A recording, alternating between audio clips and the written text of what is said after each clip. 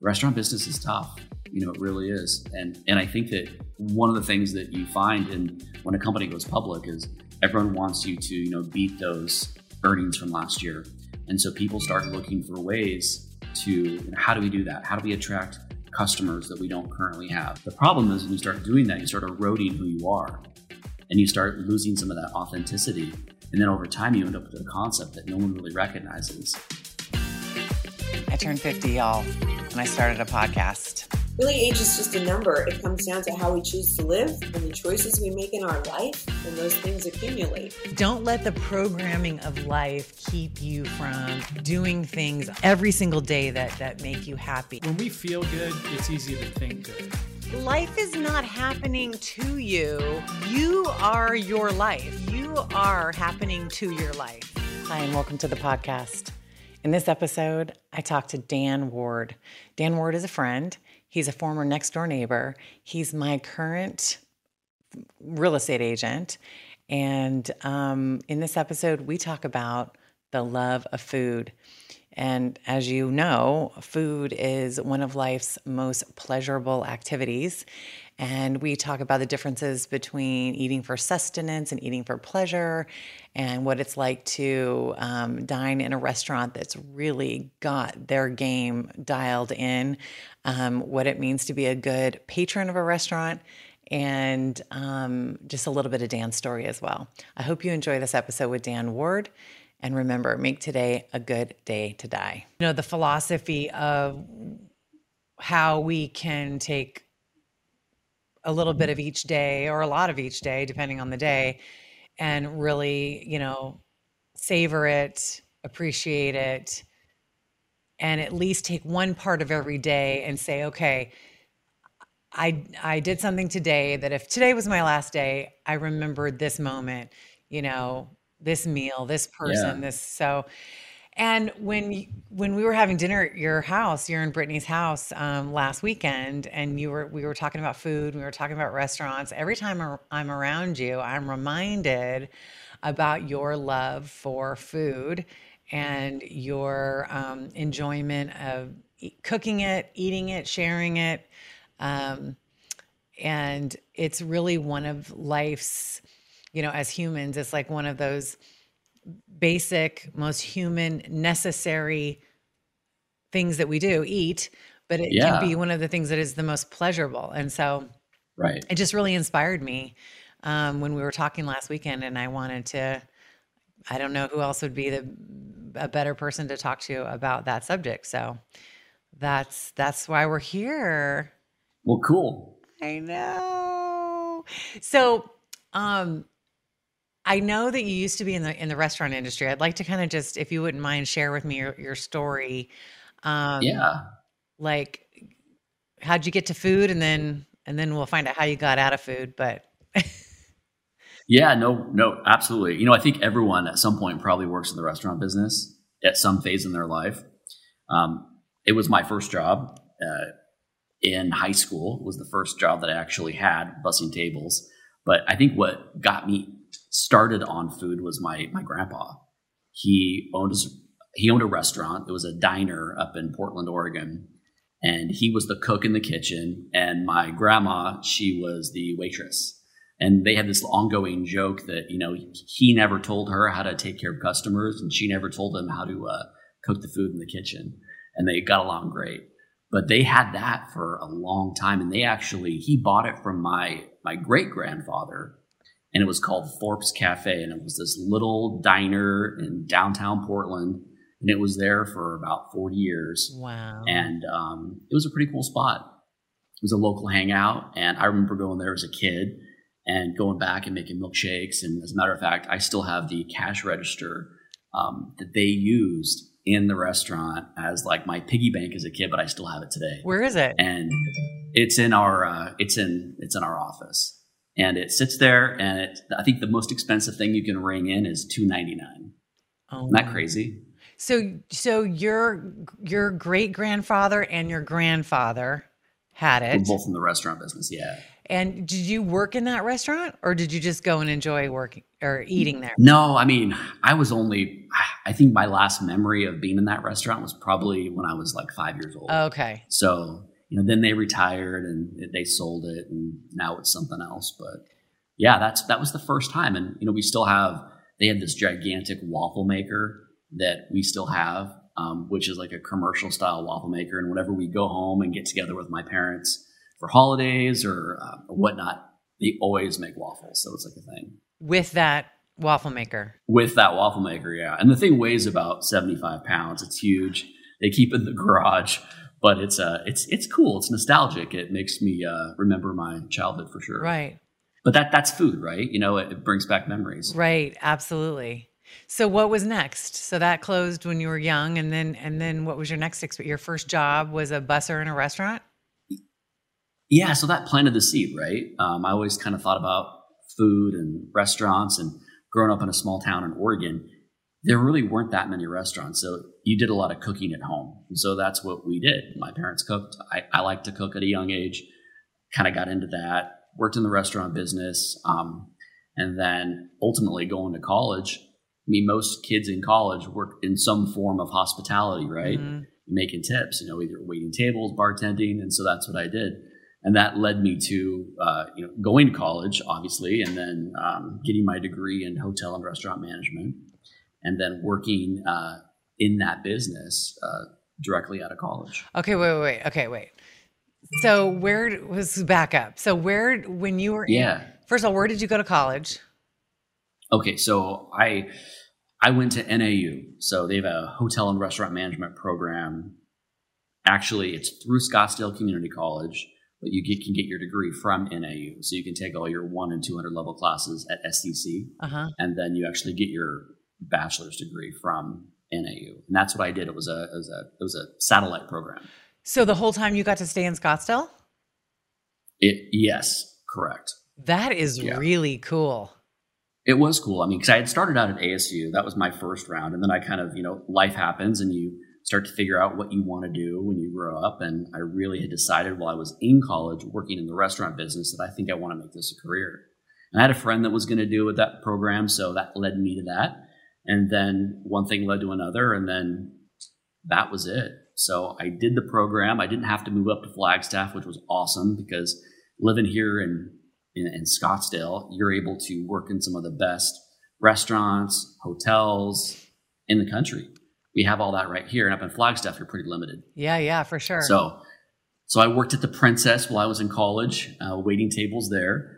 And then that led me to really wanting to, as I was getting closer to graduation, wanting to find some sort of a startup restaurant concept that I could go to work for and then learn and then hopefully grow with it.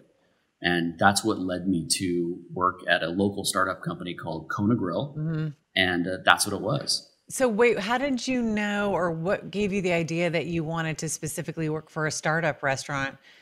I mean, what put that idea in your head?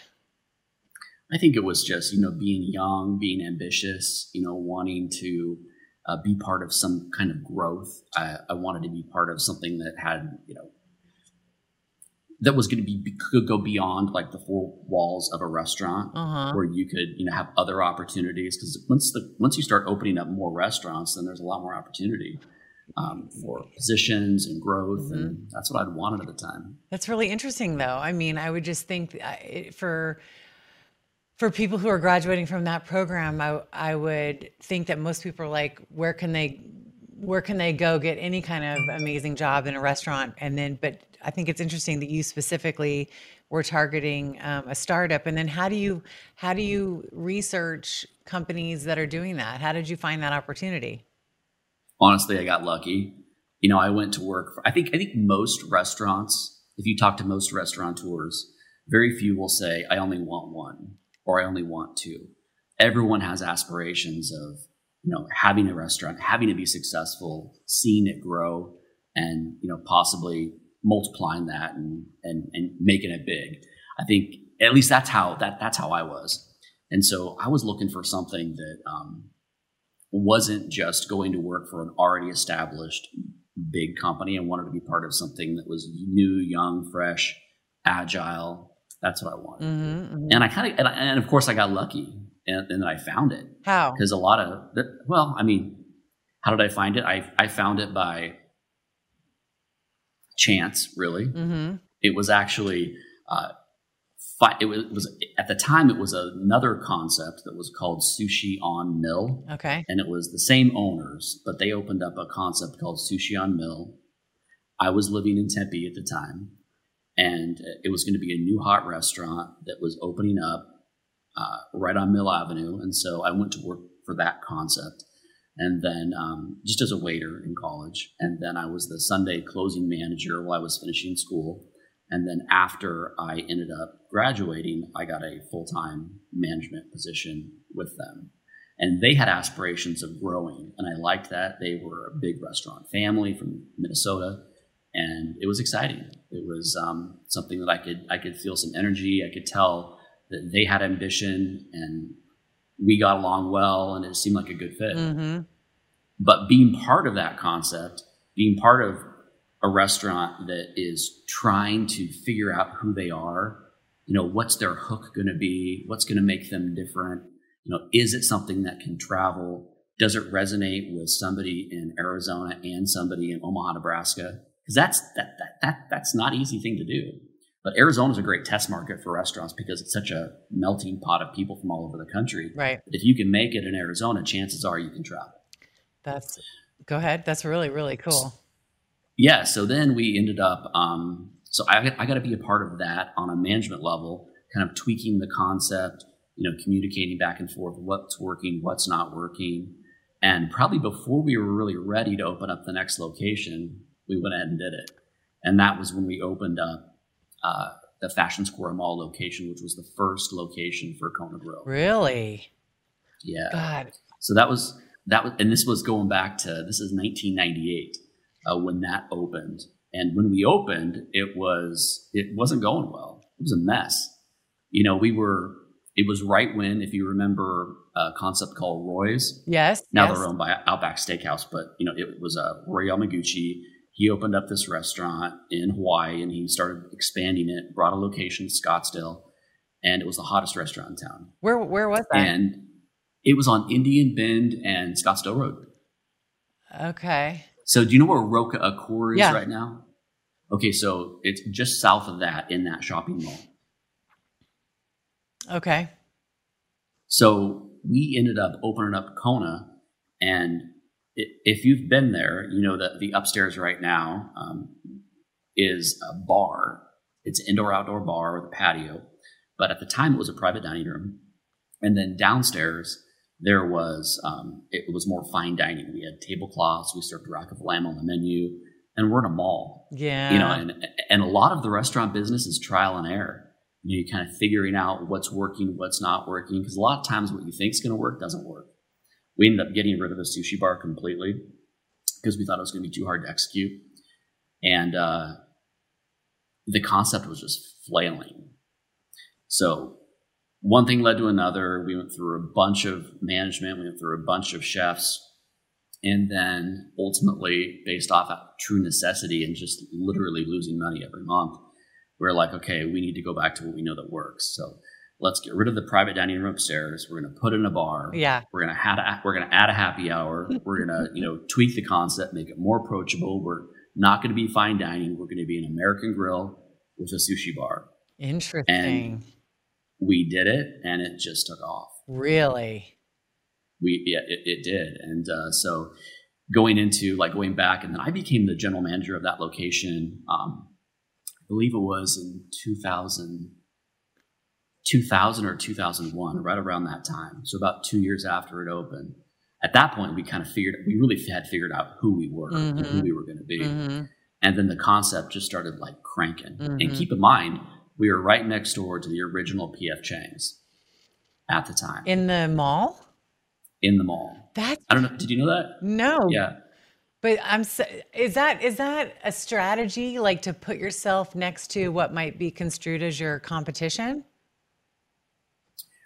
I mean, they were our competition in the sense that they were in the same, not the same type of cuisine, but they were a similar price point.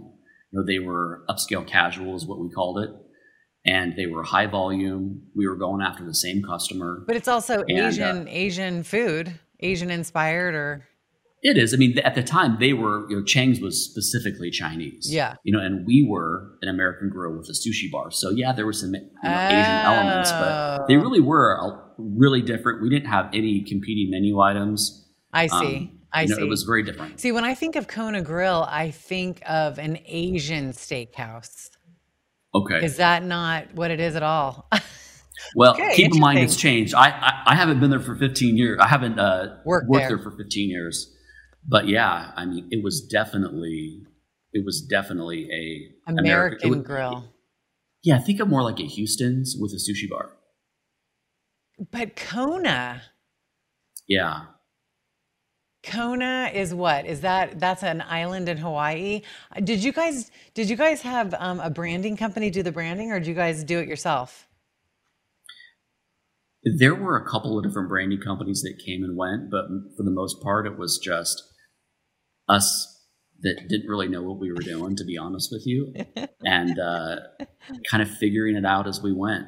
Wow. And it was a name that was chosen in the beginning to we kind of deviated away from what it was with the menu, but we never obviously changed the name. But it just kind of became more of synonymous with just, it's an American Grill. It's got some Asian influence and a sushi bar. But it was the place where people could come to. There's always one person in the group that says, I don't eat fish, or I don't like seafood, or I don't eat sushi. And, because of that, when you're thinking about going out to dinner with a group of like 5 or 6 people, they might be the deciding factor in saying, you know what, we're not going to go to a sushi bar because one person doesn't eat sushi. So we were your alternative. We were the place you could go if the one person wanted sushi, or if one person didn't want sushi. Mm-hmm. We were your go-to. It's really, really, really interesting. And so so while you worked there, how many total locations were there at their height while you were still working for them? So when I worked there, I was there up until 2007. The company went public in 2005. Public? And yeah. They had big aspirations. They wanted to raise money. That was an inexpensive way to do it. But our second location was the Chandler Mall down there. That way we had a good success in malls. And then the next location was Kansas City, Missouri. And that was done strategically to test, can we travel? Can we take this concept to the heart of the Midwest, and is it going to fly? And what we found is it did. It really resonated. And Kona was a great concept to go to that kind of a market, which I would say is like a B+ market. Whereas if you think about like Newport Beach, Beverly Hills, right, Las Vegas, those are all A+ markets. Right. Very competitive, very expensive. You put a lot on the line, a lot of risk going there. Mm-hmm. Hard to find employees, that sort of thing. But going to, Kansas City, Missouri, and then Omaha, Nebraska, and Carmel, Indiana, all those locations that we chose, they killed it. Really? So that was you found your lane, which was those B+ locations. I'm wondering too, if you go to places like in the Midwest and you have a Kona Grill, which is an American grill that people can totally resonate with, but you also have the sushi bar. So it allows people to branch over into sushi, in a kind of a more trusted environment, because it's like have you been to Omaha? Yeah. Or okay, so before we were in Omaha, for the most part, people that have exposure to sushi in Omaha that was in the grocery store. Wow. I mean, that was right. Other than maybe some mom and pop, right, might be not very clean, right? That you're afraid to go to. You're not, unless you're like So it worked, Absolutely. Right? You were bringing it into. It's like bringing a PF Chang somewhere. They're gonna trust it because it's like a brand. Yeah. It's a brand. It's something that's different. It's something that you're delivering. You're delivering an experience for somebody living in Omaha, right? Maybe in the middle of winter, they can't wait for their next vacation, right? So they can go, eat and try something new and experience something different. But you're bringing it to them. That's amazing. So they expanded into a bunch of other markets. So how many locations were you up to? We had, when I left, we had 17 locations. Wow. Yeah. And and I oversaw operations for them. So it was a big job. I was traveling a ton. And in the restaurant business, I mean, let's face it, something is always going wrong somewhere in the restaurant business. So were you hooked up at this point, or at some point did you guys hook up with a franchise development company? No, we wanted to do it all in-house. So we were expanding our corporate structure to meet the needs of the restaurants. We had our corporate office was right on Camelback and Scottsdale Road. And all of our operations were run out of this market. I'm surprised when you partnered or when you got, I don't know. So you didn't get venture capital money. You took it public to get that kind of money. Is that right? In the beginning, it was venture capital money, and then one of the venture capital guys that was our main guy ended up taking it public through. Got you. Yeah. So I'm surprised that when you hooked up with the venture capital people, they didn't require you to at least have a consulting franchise consultancy. They really must have trusted your guys' management team. Well, we didn't open up a second location until our original location was killing it. Uh-huh. The concept was really tweaked and fine-tuned. By the time we started opening stores, there really wasn't that much change happening in terms of the menu. You had worked out all the bugs. You had worked out all the bugs. You spent all that time just really getting your brand totally solid before you opened up number 2. We did, yeah. So I mean, if I think back on it, I mean, we were under 6,000 square feet, and this is going back. Keep in mind, so 2000. So we're talking 22 years ago. We were 5,800 square feet, I believe. We were doing $6 million a year in sales. The restaurant selling, $2 Bud Lights during happy hour and $2.50 California rolls. And that square footage, that kind of volume is intense. You're busy all the time. You're on a wait during every meal period, 7 days a week. What was your profit margin on that? We cash flowed it was right around, on average, it would be like 25%. On a really good month, we might brush 30% cash flow. Is that before debt service? That was in the restaurant, right? So obviously the corporate office had G&A expenses that, they fed to, but in terms of the actual restaurant, 25-30%. That's amazing. That's amazing. Yeah. It's incredible. It's incredible. So when you had 17 locations, what year was that? That would have been 2007. So what happened? They ended up. Go ahead. Yeah. So after I left, they continued to expand. And, I followed it for quite a while and then kind of, paid a little less attention to it over time. But they ended up getting up to, I believe it was like 42 locations. And you left in 2007? Yeah. They did some additional capital raises, whatnot. And then, in 2000, I think it was 2019, they ended up going bankrupt or filing for bankruptcy. They had completely over leveraged. They had taken on an international partner trying to do some stores overseas. They operationally started really struggling with some of the locations that they had opened. Restaurant business is tough. I know. It really is. I know. And I think that one of the things that you find when a company goes public is everyone wants you to, beat those earnings from last year. And so people start looking for ways to, how do we do that? How do we attract customers that we don't currently have? Well, maybe now we start adding menu items to fill holes, to think, well, if we did this, maybe we could attract more business. The problem is when you start doing that, you start eroding who you are. Yeah. And you start losing some of that authenticity. And then over time, you end up with a concept that no one really recognizes and doesn't have the same feel that it had when it initially became successful. Yeah. It's so interesting. You just talking about all the different dynamics and challenges, in a restaurant business. I mean, there are some obviously unique challenges to the restaurant industry, but business in general, I mean, just the idea of what happens when you go public, and then the kind of pressure on the investors or the shareholders. They're looking at the bottom line and the dividends and the pressure to perform. It can make you make decisions that you wouldn't have normally made, right? Absolutely. Yeah, that's really interesting. There's pressure to open locations that maybe you shouldn't have opened. Right. There's pressure to grow when maybe you shouldn't grow. So there's a lot of competing forces out there. Did you see, just as a side note, did you see We Crashed on, was it Netflix that was on recently about the founder of WeWork, the guy who did you watch that? I haven't seen that one yet, no. Yeah. But I did watch Bad Vegan though. We're in the middle of it. Okay. Yeah, we're in the middle of it.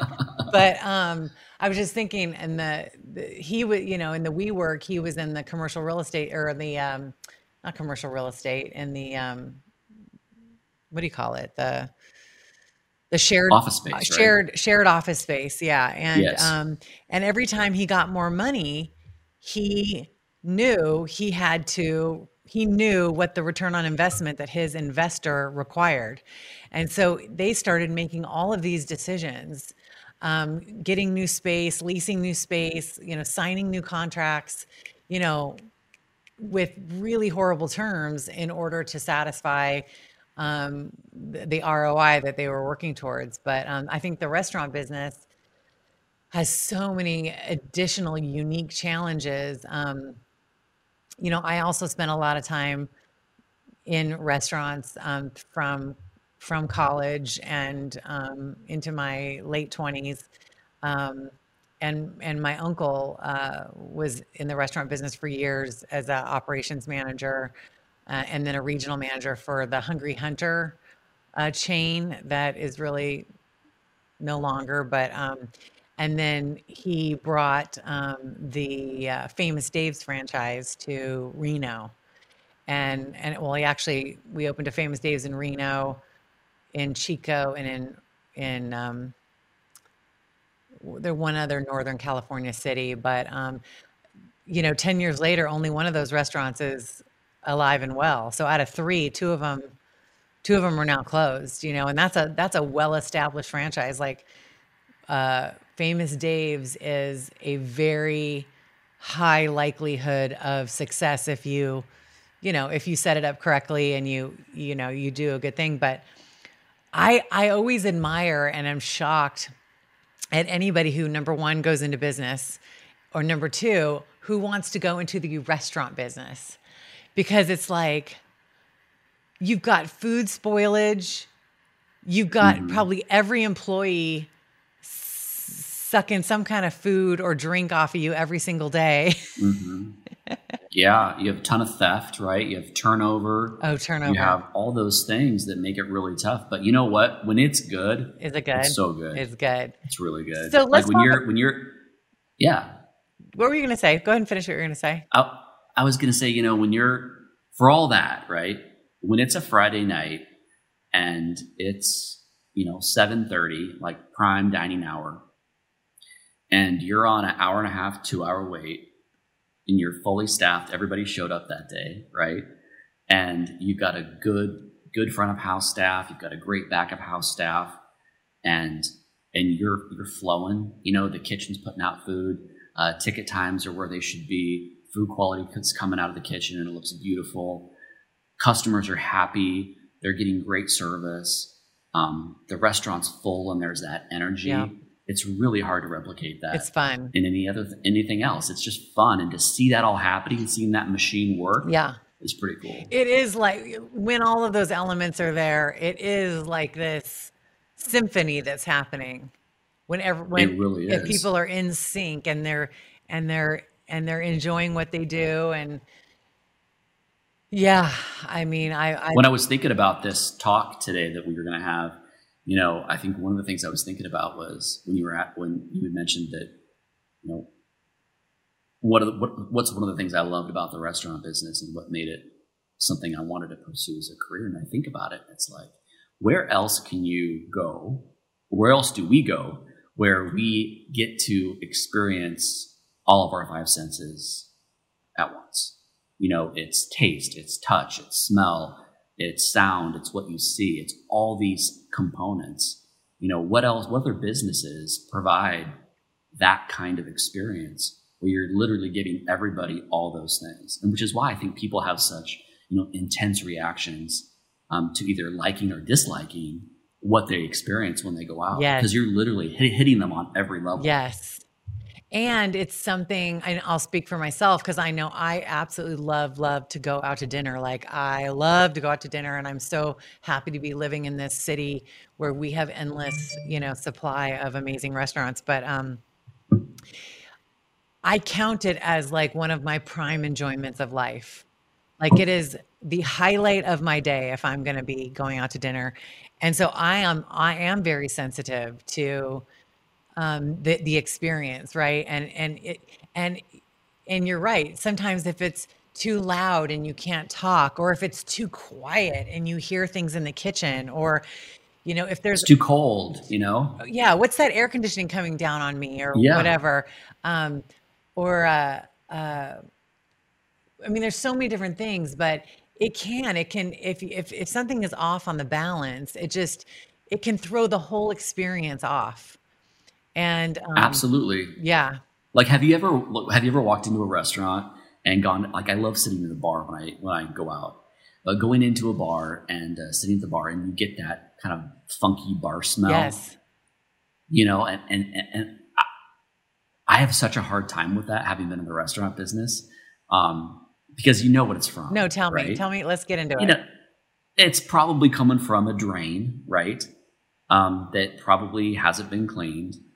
When you think about what's going down the drains in a restaurant, there's a lot of grease, right? There's a lot of syrupy, sticky, sugary type substances. Can be, and you think behind a bar, a lot of what they're serving can attract fruit flies, things like that. And so you really have to stay on top of cleanliness in a bar. But if you get that bar stench, is what I call it, you can pretty much guarantee that somebody's not doing what they should be doing behind there in terms of cleanliness. And that's all I can think about when I'm sitting there. If you smell something like that. Right. So, right. It can, the scent of anything, or even just, last night we did go to PF Chang's, by the way. And I used to enjoy that restaurant for whatever it's worth, but the location at, at the Fashion Square,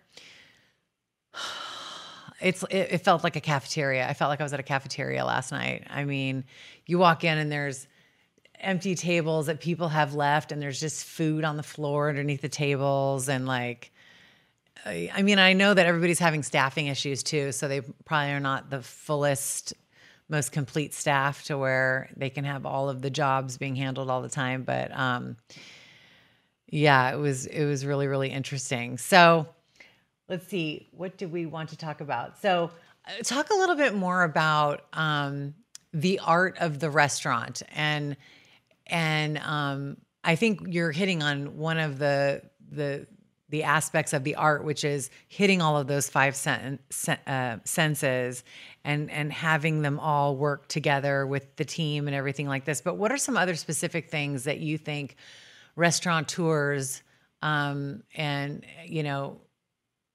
what is there that creates that magic or that spark or that hit?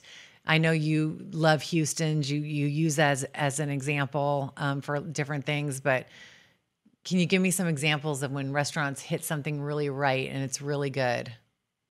It's a good question. And I think it's changed a little bit over time. You think back, remember back in the, say, like, I would say late 80s, early 90s, when it was all about the theme restaurant. Yeah. And you saw all the themed restaurants come about, and it was, the Rainforest Cafe. I was thinking the Rainforest Cafe. Yeah. People wanting to provide people some sort of adventure in dining that was different. Their food was never really that exciting, but the atmosphere was just really like amped up. Places like that. I think what's changed now is that, you know, people have gotten away in a chain, which was what we were aspiring to be, is almost now looked a little upon negatively to the consumer. You know, the consumer today wants an authentic experience. They want to take me, you know, how many times have you said when you're in a town that you've maybe never been to before, take me someplace that I can't, or take me to someplace I can't get back where I'm from. Yeah. You know, take me to someplace different. That's what people want, I think. Yeah. So restaurants have had to figure out, how do they go about connecting with today's consumer who wants an authentic experience? And if you are going to be a chain restaurant, how are you going to provide unique experiences in a chain environment and make it good enough to where people want to come back again and again and again? And it's tough. It is tough. Do you think it's impossible, or like, what about just the individual location chef owned restaurant? Like, is it possible to make a living off of that? And do you think that those are making a comeback, or is it always, I want to have 2 locations, 3 locations, I want to take this? I mean, you know, I think the hard part is it's difficult in most cases to make a living off of a single restaurant. Really? And not to, in some cases, and beyond that, you know, you think about the purchasing power of a single restaurant. You know, you pay more for everything. You know, it's the economies of scale, right? You know, the price you pay for, you know, your food, your alcohol, all those are all dictated based on how much you're purchasing. Right. So, you know, if you have, and there is a sweet spot, you know, if you can open up a few restaurants in a single market and leverage some of that buying power, you can save significant dollars to take those to the bottom line.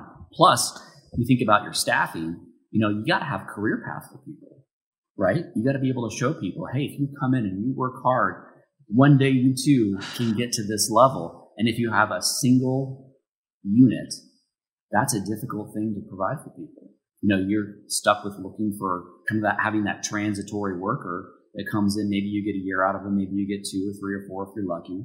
But at the end of the day, where are they going to go? And unless they want to be a server for the rest of their life. Yeah. Well, so there's a sweet spot there. Yeah. And do you think though, in different cultures besides the United States, that maybe, like, I wish being a server or being a restaurant manager or being a bartender, I feel like it could and should be, to be able to be a career. Like, there is an art to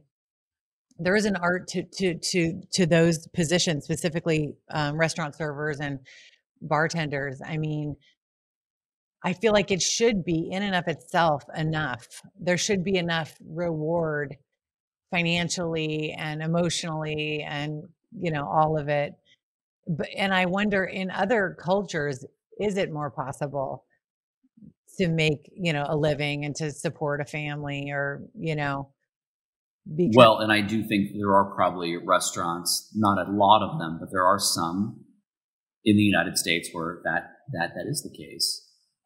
You know, I think that so much of it has to do with the restaurant manager, and I think that gets overlooked in a lot of cases, because you think about, you know, the manager has, I mean, how many times have you called a restaurant and you have and your first interaction is with a host or a hostess, and it maybe isn't pleasant, or they're really underqualified to be answering the phone and answering questions about anything. And, you know, maybe it's a matter of, hey, I want to make a reservation at this time. And the answer is, sorry, we're full. There's no, well, hey, what about this? Or, you know, how do we take that interaction and actually turn it into something positive as opposed to just sorry?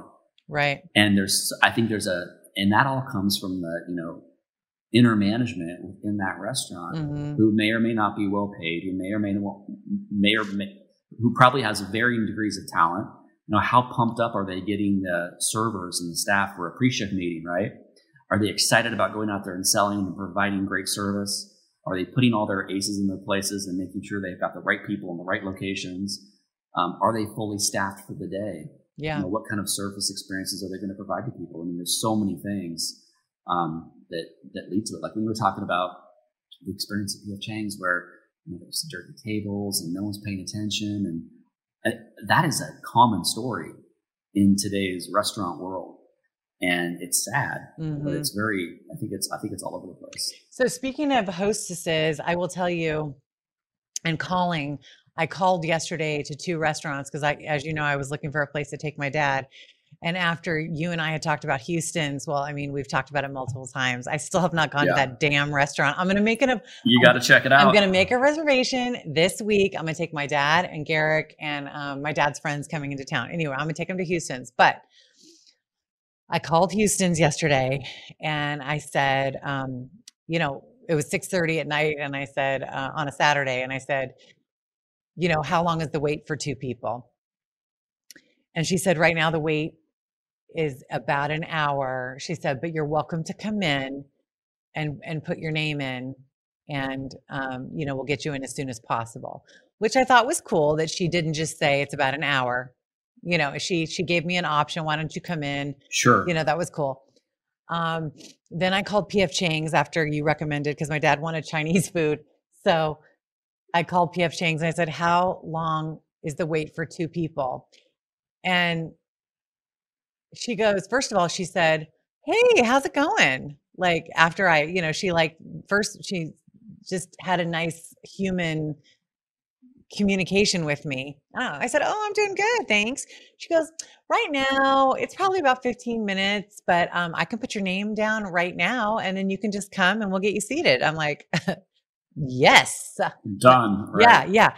And so I love that because, and I mean, they were on their hostess game. Let me just tell you at P.F. Chang's last night, because then when I walked in, another girl, she's like, oh, hi. Yeah. Hi, Joanna. Yep. I got your name right here. You know, we're going to be right with you. And then the other hostess walked up when she was seating us and she gave me a compliment and just was really friendly. I'm like, ooh, they got their hostess game.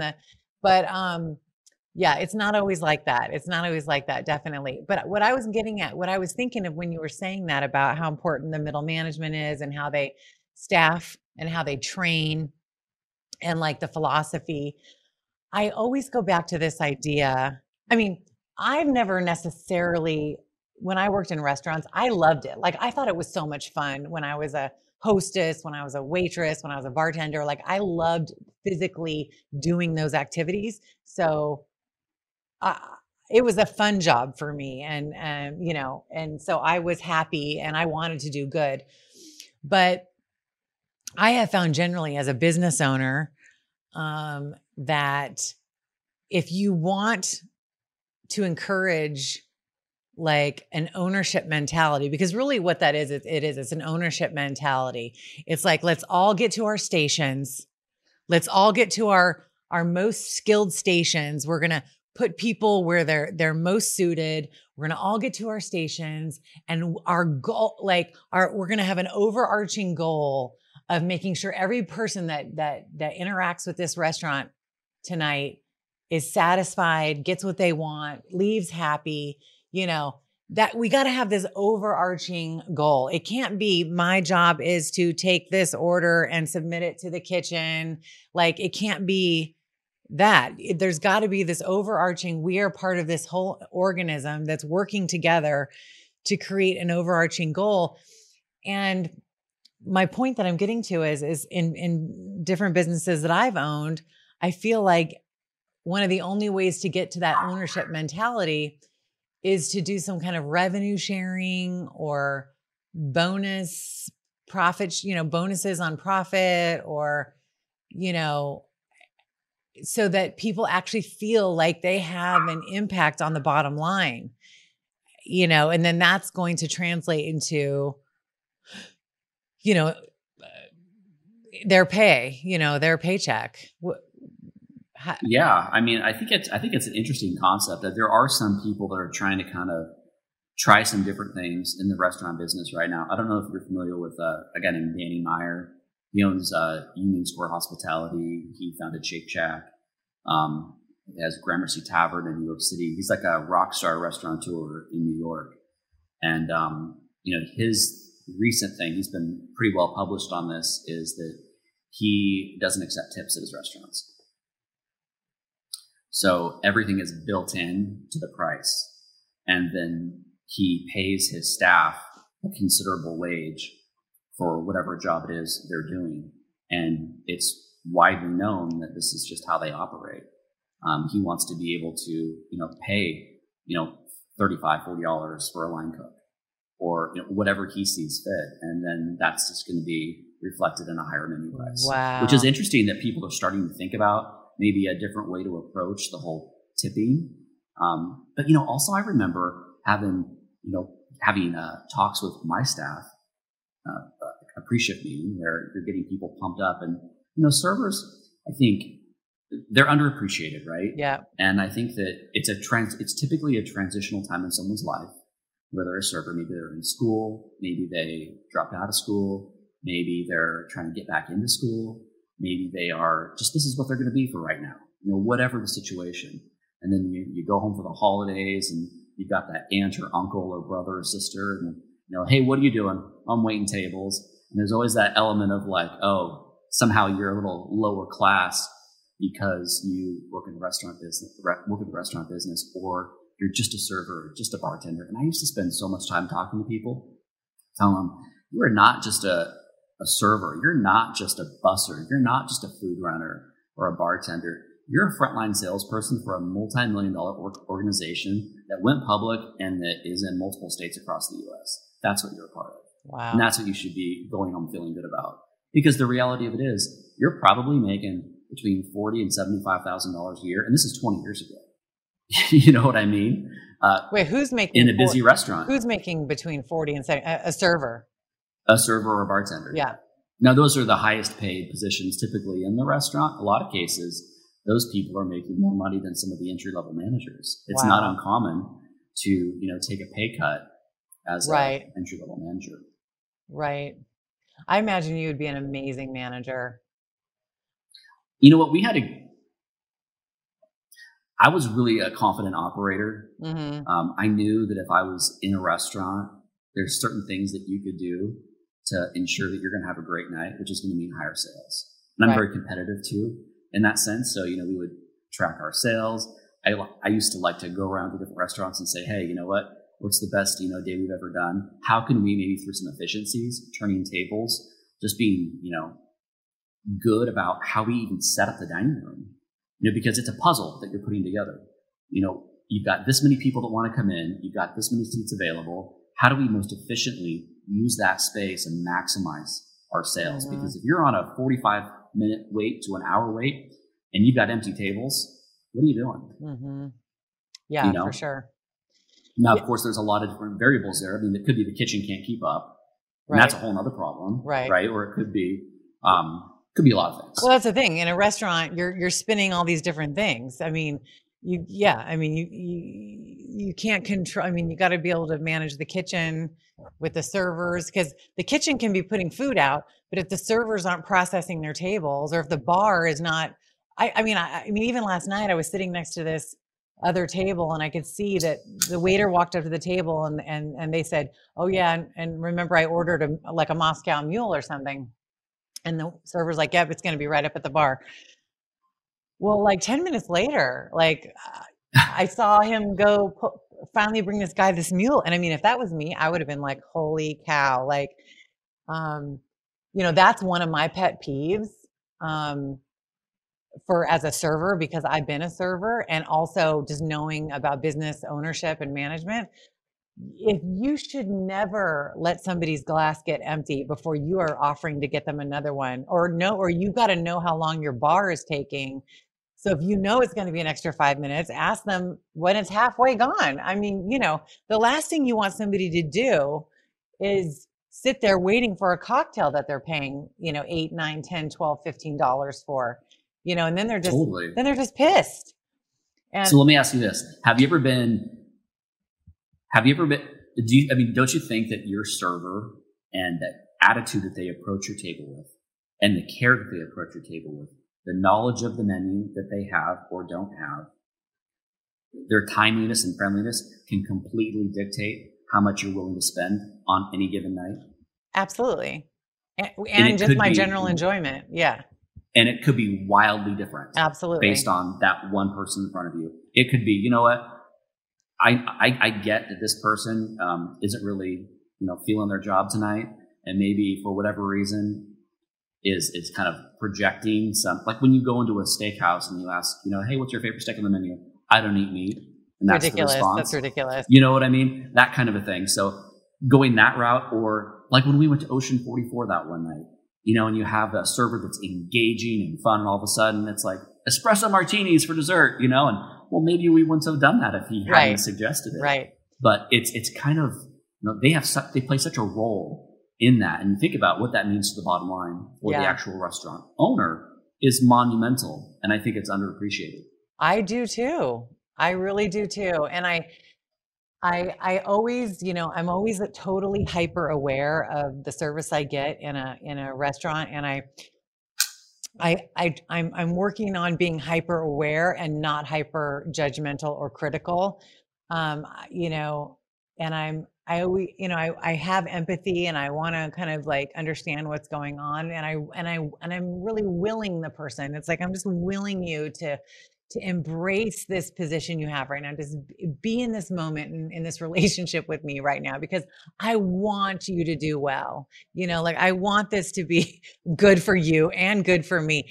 The best service I've had in a long time was when I went with my aunt and uncle and Garrick to Maple and Ash a couple weeks ago.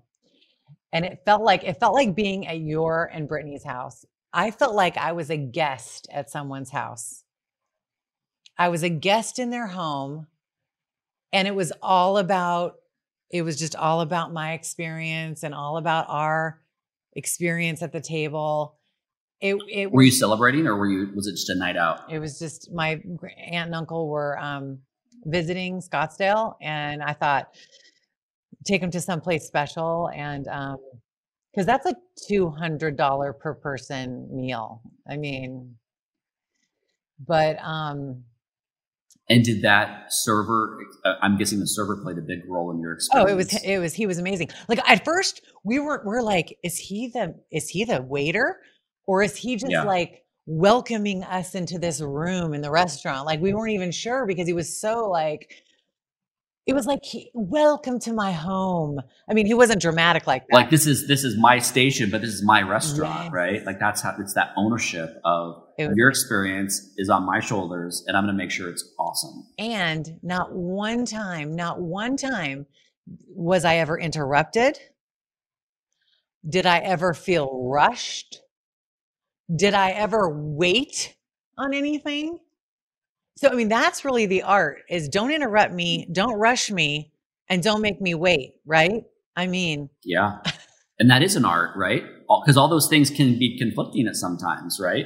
You might have to wait if I'm not reading your timing correctly, and I might interrupt you if I am worried about getting your order into the kitchen fast enough to where it's not going to get bogged down. So it is an art. It's an art. Maybe you should write a book on the art of serving.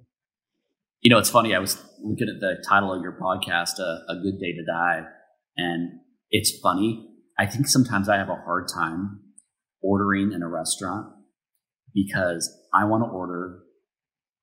I kind of have a tendency to order like it's always going to be my last meal. And I want to know what the best thing on the menu is from the server if I haven't been there before. I'm like, give me your top 5 things. I always say that. And I always hate it when people say, oh, everything's good.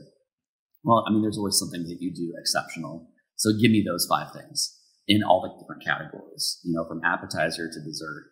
And usually you can kind of get, I think, a better experience by servers know what's good, right? They see what's coming out of the kitchen. They see what's getting sent back. Yeah. So, I mean, the whole good day to die, it's like, eat like it's your last meal.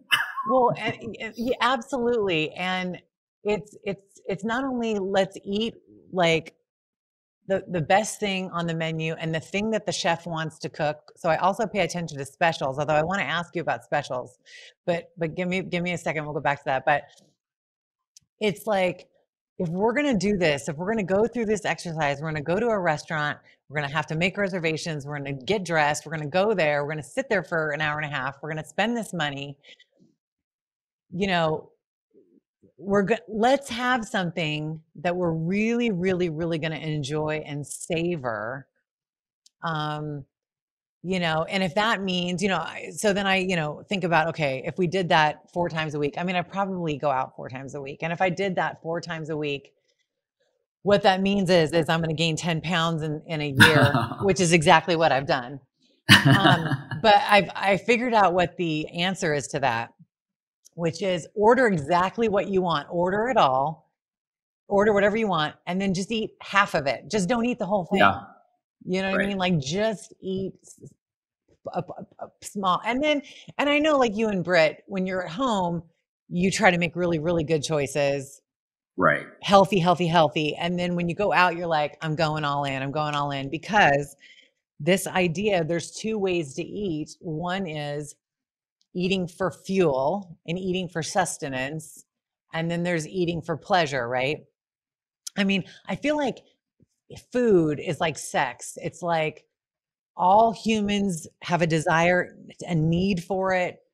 And I don't know if we die without sex, but you know what I mean? It's part of being human. It was a human need. Right. Food, similarly, obviously we have to have it or die, but it can be so pleasurable. And it's like, to miss out on that aspect of our humanness, at least some of the time, obviously we don't want to be gluttonous and like all the time, just like, but to savor those moments and to really appreciate, people who are trying to do it right. But can you talk a little bit about that, about eating for sustenance and nutrition compared to eating for pleasure? And what is your philosophy about that in your own life? Yeah. I mean, for me, I mean, I like to eat. I really do. But I also have found, I think the older I get, certain foods make me feel better than others, right? So then you make choices based off of some of that, and you can really combine the two. You can, I think, find foods that taste delicious and then also are good for you. I have a hard time, like I'm not a sweets guy, but I love a salty appetizer, and all those things. But it's, for me, I think it's because we like to go out a lot. I have to do what you were saying, which is make probably better choices than I would otherwise if I was going out for an occasion. Right. And so in your life, what would you say you typically eat for pleasure or for sustenance, or you have to do some of, like when you're at home, like how do you? I think it's a combo. It's, you're always kind of struggling to find that balance. There's certain times I'm better at it than others. Right now, kind of getting ready for the summer, we're like, trying to be healthy, make better choices. But then, when winter's here and it's, it doesn't get light in the morning until 8 o'clock. It's like, well, that's a little different, Yeah, I know.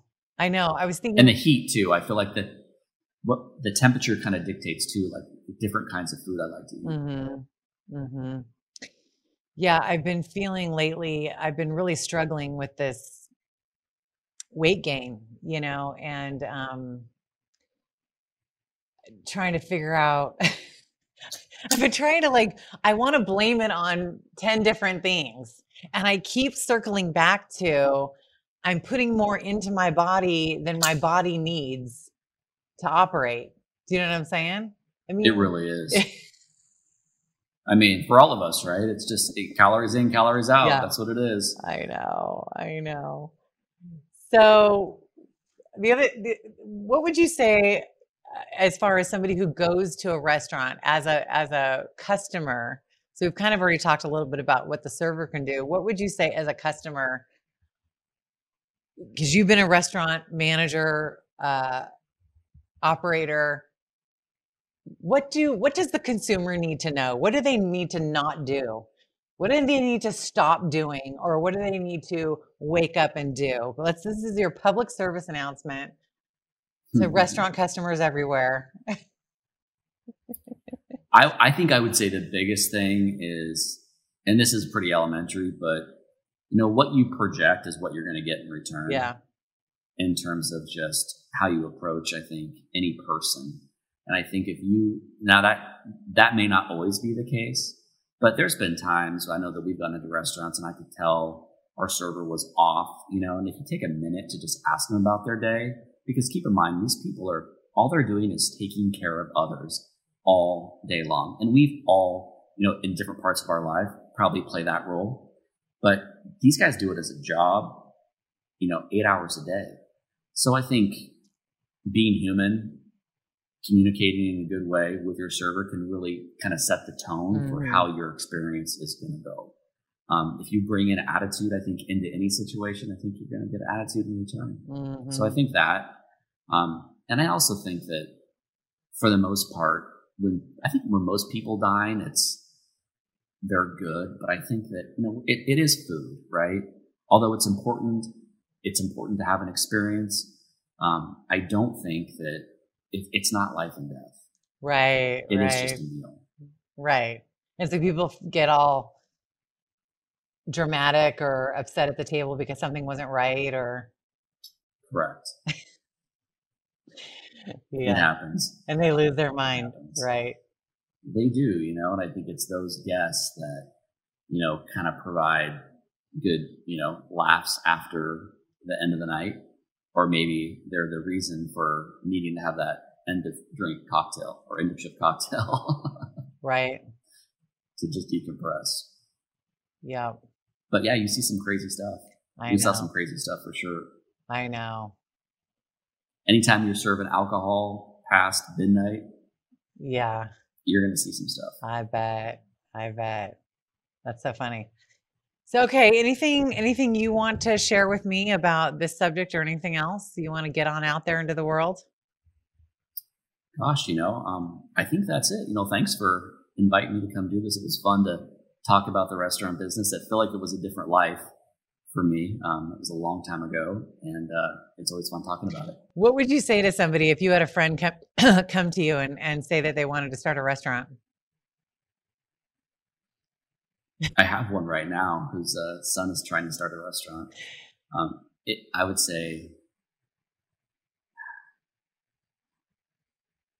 if you're passionate about it, I would say go for it. I think there is always an opportunity to do it better than your competition. You need to live in that restaurant for a while and know that if it doesn't work, it may have nothing to do with you.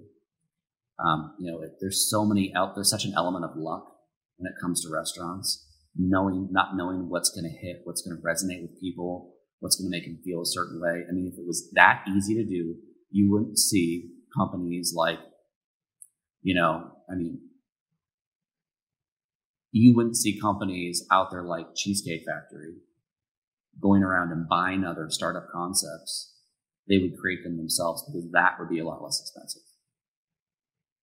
But it's not that easy. It's not. I mean, you've got some of the best restaurateurs in the world out there, or biggest restaurant companies in the world that go around buying concepts for acquisition. If they all have R&D departments, they all could go out and open up a restaurant concept and see if it would be successful, but not many of them are able to do it. Mm-hmm. I like what you said, which is if you have the passion for it, it's like you have got to love cooking. Like you've got to love being in a restaurant, because otherwise your passion will never, when everything else fails, if you don't have the passion to keep you there, it will never work. And I think that's true in any business, but specifically in a restaurant, you got to love to cook. Dan, thank you. I hope you're one of my favorite people. I just love talking to you. I love going to restaurants with you. I love eating your food. You're an awesome person, an awesome host, an awesome friend, an awesome real estate agent. We talked about restaurants and food, and you're actually one of the best luxury real estate agents in Scottsdale in Arizona. Anyway, thank you for your time. Have a great rest of your weekend. You too.